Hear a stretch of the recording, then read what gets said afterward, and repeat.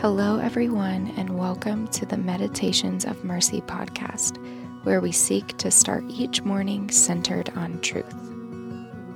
We are starting off the year meditating on what it looks like to have a clear and sound mind. Let's get started on today. Psalm 25:9. He leads the humble in what is right and teaches the humble his way. One of my favorite definitions of humility is strength under control, because a lot of times we can mistake humility for weakness. But this definition reminds us that being humble is an incredibly deep display of strength. If you've taken a strength class from me, you've probably heard me say, stay controlled throughout the entire movement so that if you stop at any point, you have control of the weight. When we think about humility being strength under control, it's kind of like strength training with time under tension. We have strength, but we're not just using our momentum to fling it around. We are deliberate, controlled, and thoughtful with it, knowing what the end goal is of building strength. When I consider what it really means to seek Jesus and have a mind like his, one of the first things I think about is humility. Paul, in Phillipians 2:1-11, talks about this perfectly. So if there is any encouragement in Christ, any comfort from love, any participation in the Spirit, any affection and sympathy, complete my joy by being of the same mind, having the same love, being in full accord and of one mind. Do nothing from selfish ambition or conceit, but in humility count others more significant than yourselves.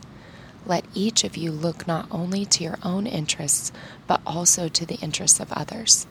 Have this mind among yourselves, which is yours in Christ Jesus, who, though he was in the form of God, did not count equality with God a thing to be grasped, but emptied himself by taking the form of a servant, being born in the likeness of men, and being found in human form, he humbled himself by becoming obedient to the point of death, even death on a cross.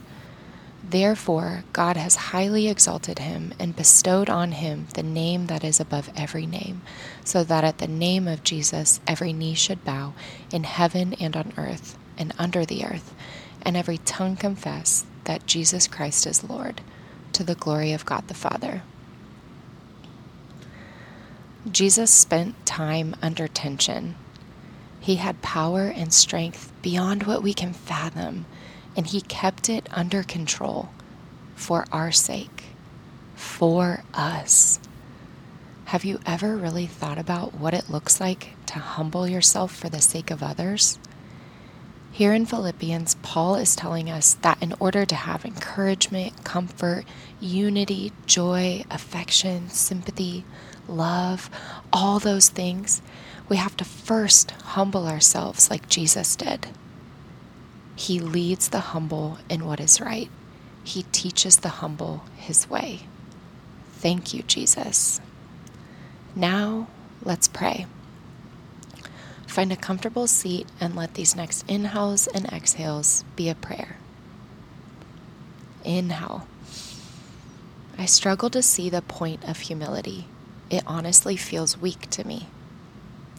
Exhale.